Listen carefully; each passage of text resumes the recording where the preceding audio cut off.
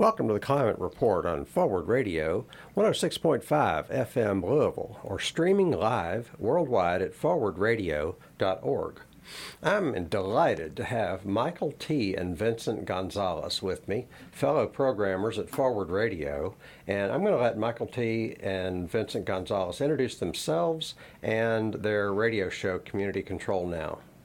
Hey, right on. Thanks, Hart, man.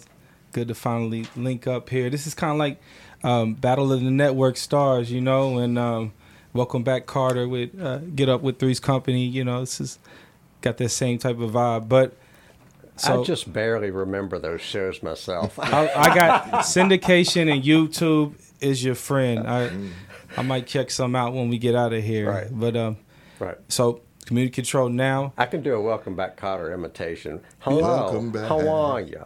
My name is Arnold Korshak. That's what I was gonna say. I think that's a good day, man. It kind of holds its own, man. Yeah, Korshak is he played the heavy in a lot of episodes, man. You remember Welcome Back, Carter? Oh yeah, of course. You know, you stopped watching TV around that time, didn't you? Yeah, what one of my favorites. Okay, yeah. You seem like more of a Chico and the Man type of guy. Okay. Yeah, I did like Chico and the Man. Yeah, that's cool. But so Community Control Now, nothing like Chico and the Man. Good. Yeah, there he is. That was good, man. That was a good Chico. But so Community Control Now is a grassroots community campaign. There goes the motorcycle. I remember I said we was gonna get one of those. Right. And so it's a grassroots community campaign, recording live from the Hayburn studio here. There's enough motorcycles to go around, but we are hoping for one thing, and that's the democratic community control of the police. So there was a campaign struggled for in Chicago amongst like the Black liberation, social justice advocates of that town. Took them over 12 years to gain. This comes from 8 points of a democratically elected civilian accountability board of the police. This board has subpoena power, the power to have oversight over the budget, all the things that, as we saw, this was kind of precipice of the 2020 Breonna Taylor uprising protest. I myself being a part of it, being in the streets, got arrested. My mentor, Michael T., he was adjacent to it with being a part of the social justice struggles in town here. So this is our contribution to the local struggle. I don't want all those arrests, all those injuries, all that. You don't want it to be for naught, you know. So this is our hope that we can find some sort of like political power where it could be held.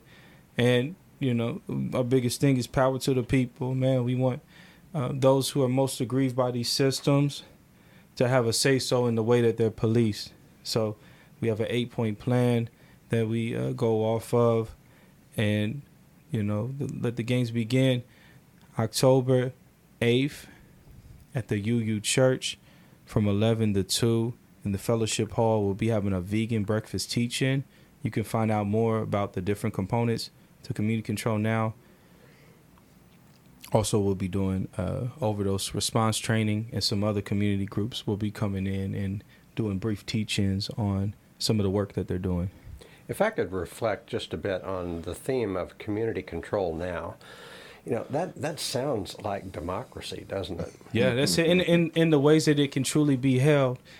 That, you know, and we'll kind of get into it, the meat of what we're saying. They throw that word around like a football, man. They're John Elway with it, but we truly understand that there's way much more to it, especially for an institution that has blood on its hands historically and present day. It in the name of, you know, liberation forum, these systems and all the ways that they can be held.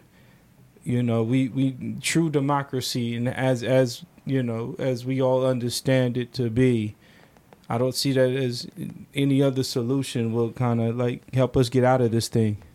Our Declaration of Independence says, governments are established among men, deriving their just powers from the consent of the governed. So if we are in a community and we are being governed, and we are not being governed with our consent or with the consent of a majority, absolutely, then where does the just power come from? And that's a good segue into the counter-revolution. Talk to us about that, Michael T. So we're here to talk about Dr. Gerald Horne's book. Is he a doctor? Yes. Yeah, he has a PhD. Right. Okay. I don't think he's a medical doctor. Right. Exactly. He's a doctor of history. Well, he's the head of history at Houston. University of Houston. Yeah. I was just wondering if he, Dr. Horne. Yeah. I know he is really, he qualified. He checks all the boxes. I just didn't know if he got a PhD. He was a lawyer. Yeah, he's a lawyer, and then he got his PhD in history. Yep.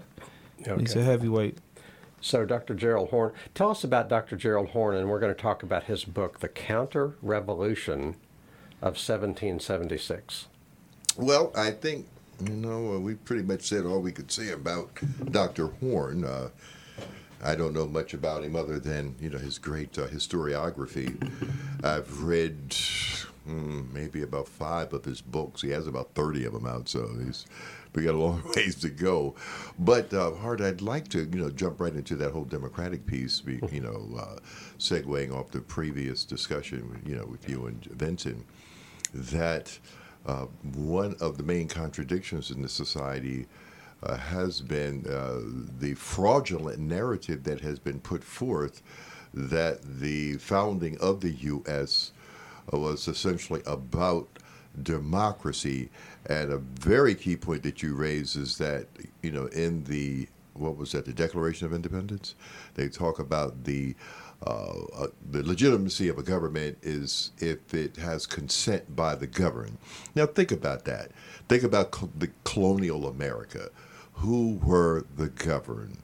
First of all, we have all of the indigenous people. They weren't consented. They probably at the time of the 1776 counter-revolution, they might have been the majority of the population on this landmass. As it pertains to this, would they have been considered under the jurisdiction of the colonists due to the fact that they were as pointed out in the counter-revolution, they were their own nation states, if you will. They maybe didn't mirror the Eurocentric system of a flag and clear-cut boundaries and things, but it was, they were communal societies. Yes. But that was one of the problems, because as much as there was superficial, ostensible recognition of their polities and their nation states, generally they were seen as primitive, savage people, and whatever cultures and systems they had, they were not worthy of the respect of the colonists. And even if we look at, at the time that the counter-revolution occurred, there were 13 colonies. So there were many indigenous peoples in that jurisdiction, that colonial jurisdiction, not even including, because, the colonists had not gone, conquered the whole landmass. It had not gone completely to the Pacific Ocean, but they did have much of the Northeast, and there were indigenous communities all through there. Now, going back to the consent of the governed, there were treaties made. They were all broken. Mm-hmm. So that was like, if it was consent, it was in bad faith and it was violated. None of the enslaved people, and there we know, in some states in the world, some colonial or colonies, consisted of the majority of the people, like in North Carolina, I think maybe a few other places, a lot of municipalities, we could call them that at that time.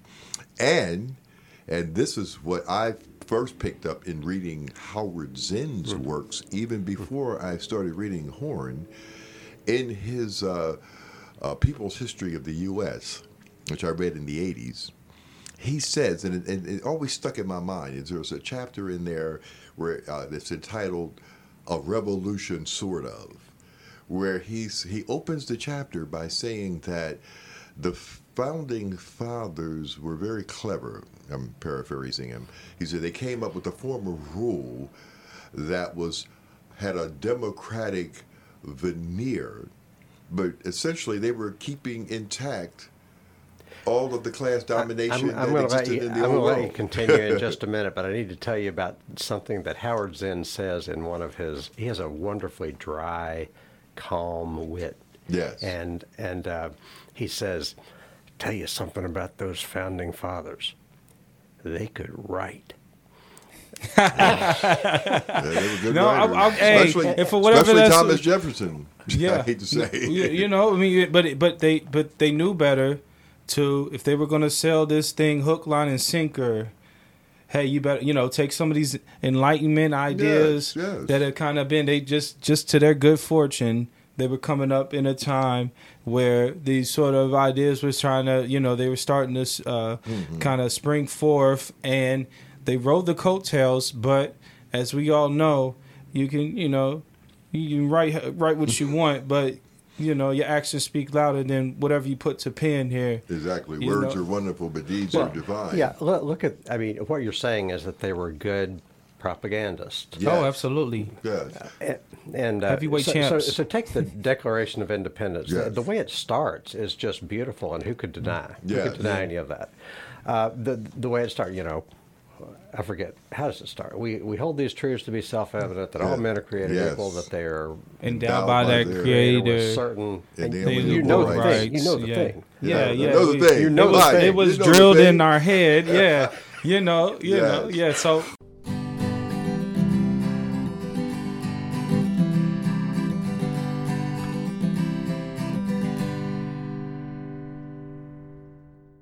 But clearly, Hart, there was no intention, as we see in hindsight, again, and there was bad faith in carrying that out because they broke all of the treaties with the indigenous people. So they didn't see them as part of it. Let me say just one more thing about the Declaration, and that is that after the first part of it, it has like 25 complaints against the king. Yes. One of them refers to the Native Americans Yes.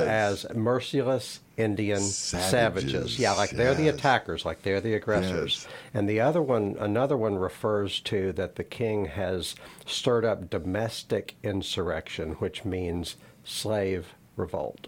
Yes, and that was a very little clever ploy because as much as there were domestic insurrections, Zen points out that there were at least 18 colonial uprisings before 1776. And that doesn't include the enslaved uprisings and the indigenous uprisings. These were the poor and middle class colonists who were fighting, in a sense, for democracy. Some of those Enlightenment ideas had, drifted down to the lower classes, and they were fighting primarily for democracy, against the surrogate British rulers who were replicating the same kind of class contradictions in the colonies that many people who were actually fleeing oppression from the old world were trying to get away from. And they said, look, contrary to all this stuff about building a new home, what was that phrase, house on the hill, and this new democratic experience, what was actually happening is that a lot of these old world pirates and would-be kings and everything, they were replicating the old world class struggle. So there was a democratic movement, as Zen says, among the lower classes, not the George Washingtons, the Thomas Jeffersons, or all of the surrogate British rulers. Monty Python and the Holy Grail. There you go, bringing Klaus into it again. Yes. But what the elites did was redirect that democratic impulse, co-opted it, and directed it That sounds familiar. Yes. Co-opting the progressive impulse? Yes. Oh yeah. Where have we seen that happen today? Yes, and directed, you could see it almost like a precursor of the whole nationalism, except they didn't have the state yet. You know, like they do with wars. When there's social conflicts, we got to go fight such and such. But that's straight from the fascist playbook. From the fascist you know, I mean, you playbook. think about the Nazis call themselves the socialists of their party of their country, and that's like the faux populism is like baked in. Like you said, it's propaganda. You got to use any angle to sell it, and I almost sometimes I think about it. I'm like, they probably all those nice flowery language and all that. They probably meant it for themselves, and the white WASP landowners. That's who they want freedom for. I guess it's almost it parallels so much of some of the things we see in Trumpism, and those guys marching in January 6th in the Capitol when they were storming that thing. They thought they were of the same accord, and in that to even say from present day all the way to 76. This is like it's a 500-pound gorilla on our backs here that this nation has never really done any true reckoning over. Yes. Like the founding documents that sold this thing around the world. Yes, and again, go ahead, I'm sorry. Our audience might be getting like deer in the headlights look at this point. Let's just restate the main theme of Gerald Horne's book, The Counter-Revolution of 1776. Yes. Yeah. I would like to define counter-revolution. So a revolution, almost by definition, is from the ground up. It's the people demanding their rights. A counter-revolution, which America has done a lot of counter-revolution. That we've supported the Contra-Revolucionarios all around the world. in Nicaragua. We supported the proudly. Yes. Reagan proudly supported the counter-revolutionaries. Yes. It's like we want everybody to have we're the only ones that get to have a revolution. Yes. We're the only ones that get to be proud of our supposedly revolution. Yeah. But the calling it the counter-revolution of 1776 means that the established powers were reasserting themselves vis-a-vis the disenfranchised people. Yes. Most notably Africans and when I say African, it's not disrespectful. It's We understood. Yeah, enslaved people. And Africans and indigenous peoples were the two that were kind of if it were a revolution, then it would have ended up with rights for everybody, including the disenfranchised people, the lower classes. Exactly, yes. And we could put it even more succinctly. If it was a real revolution, as Horne says, the real revolution would have been to end the colonialism and the land theft and the dispossession of the indigenous people. That would have been one fundamental change, which they did not do. If it was a real revolution, they would have ended slavery. So you named three things: colonialism, land theft, indigenous people, and fourthly, slavery. If they had ended those four things, then it would have been a revolution. Well, I was going to add one more thing. Yeah, okay. They would have extended the democratic project to even the poor white people who were mostly indentured servants or poor people. It was not even extended to them. And we see the proof of it because once the nation was established, who had power? White men of means who had property. That excluded most white people, even though many of them rallied around it, but that excluded most of them, right? Like it excludes most of them today. The property-less white people don't have the power other than the psychological wages of whiteness that they think they have. A lot of the rest of us, we're not under that illusion because we know that we didn't fit any of the criteria, white or proper. So it was fraudulent, as my brother said here, all the way around. There was a slither of democracy, but again, they co-opted that. I'm trying to get a word in edgewise. Yeah, you got to cut in there, man. Yeah, it'll be brief. Because you've got a lot to say. It'll be brief. No, but John Jay, the first Chief Justice of the U.S. Supreme Court, said the people who own the country should run the country. Yes, I Meaning the remember people who own the property should call the shots. That Yeah. sounds almost like He said the quiet part out loud. Yeah. you know? Exactly. I think they meant it as much as Yeah. they could. I mean, it almost sounded libertarian or like, it's like, man, it's, I'd say a majority of us, although once again, we're here to talk on, we're still struggling with some of these main tenets, and mainly because the true history isn't really synthesized and taught. It definitely ain't taught in the public education system. Like, I don't know, just to riff on, like, what was you taught on when you was coming up? But how was the Revolutionary War taught mainly in your public school upbringing?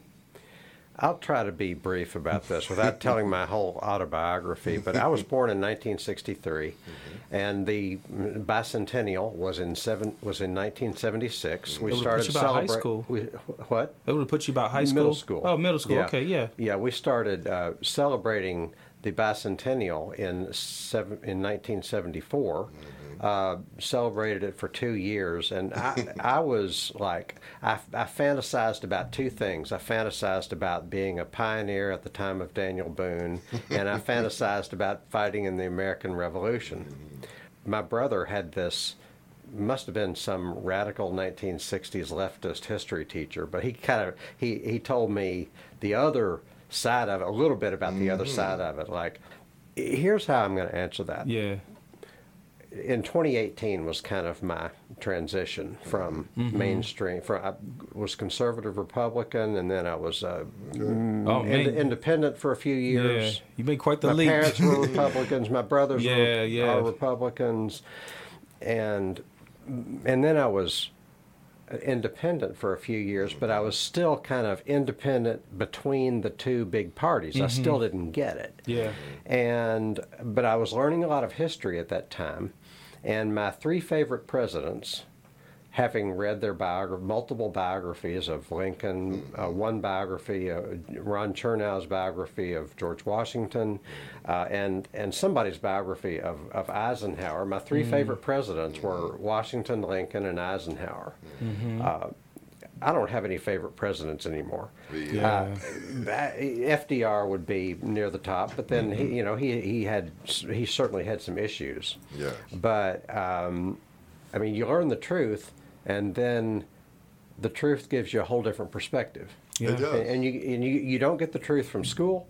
You don't get the truth from media. You don't get the truth from what Noam Chomsky calls the doctrinal institutions. Even the professional societies are Man. gonna. It'll probably dig your heels in even more so because, like, going back to what we were saying, like the propaganda machine, it's such a necessity that this is cut straight, no chaser. This is what it is. Hey, we don't make us have to tell you again. You got to be a good patriot. So, and it keeps us from, denying ourselves what's clear and present. All of these, these were nice lines about, Platitudes. one nation and platitudes, but clearly take a couple of seconds, look around. It's never been held. And then the other thing that Horn points out is that, when you look at, again, the colonial, you got to always go back to that settler colonial project, because a lot of all the contradictions we're facing now, you could see emerging in the colonial period. Okay, think about the fact that even with all of the elite control and the co-optation of the democratic spirit that was coming from the lower classes, the enslaved fighting for freedom, and all of that, you don't find any or very few of those people who were advocating to break from the crown or to form a nation. Not even the crown surrogate rulers, because if you think about it, many of them were comfortably working for the crown. The leaders of the so-called revolution were mostly wealthy landowners who had gotten rich through British colonialism, who had been set up by the British to lead the colonies, and most of them, had fought with the British in the previous wars. They held high positions. But as Horn points out, what would make them want to break from that privilege? These people weren't suffering like that, the ones who were leading the so-called revolution. And he says clearly it was the Somerset case. It was taxation without representation. Well, Horn says that was not even the case. It was primarily, it was a lot of things, but primarily when they heard the verdict of the Somerset case. We call it the Liberty Bell, not the Slavery Bell. You know what I'm saying? And even before the Somerset case, crazy. if I should add, the Royal Proclamation of 1763, after the French and Indian War, in which the French, in alliance with indigenous tribes, had almost beaten the British. Now, when they were fighting the British in that French and Indian War, George Washington and all of them were fighting with the British. Exactly. They were on the British side He was there. colonel. They loved the British then. Yeah. It wasn't a thing. They had no natural antagonism with the British. But when that Somerset case came and they saw... Could you break down the Somerset case for us, please, real quick? So when Somerset went to England with his master, he went to trial, and for some reason, nobody expected that, he was, declared, hey, we can't hold him. When the surrogate leaders of the crown in the colonies heard that sent panic through them, because the crown, still controlled all of the colonies, and for the George Washington's and the elite leaders here, they saw that, okay, next they're going to abolish slavery in all the colonies, including on the continental USA, and that alarmed them, right? Like I said, the first blow was the Royal Proclamation, which was about 10 years earlier, in which they had to make a concession, after their Pyrrhic victory over the French and the allied indigenous nations, that, look, okay, we don't want to have to fight you guys again.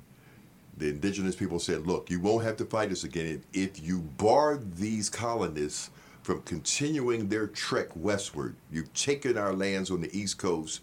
We see where you're going. We want this to stop. Well, we're going to keep fighting. I think the cutoff point was the Appalachian Mountains. Exactly. We're going to have to end the conversation there and pick it up next time. We're talking about the Counter-Revolution of 1776 by Gerald Horne, which presents an entirely different view of the American so-called revolution.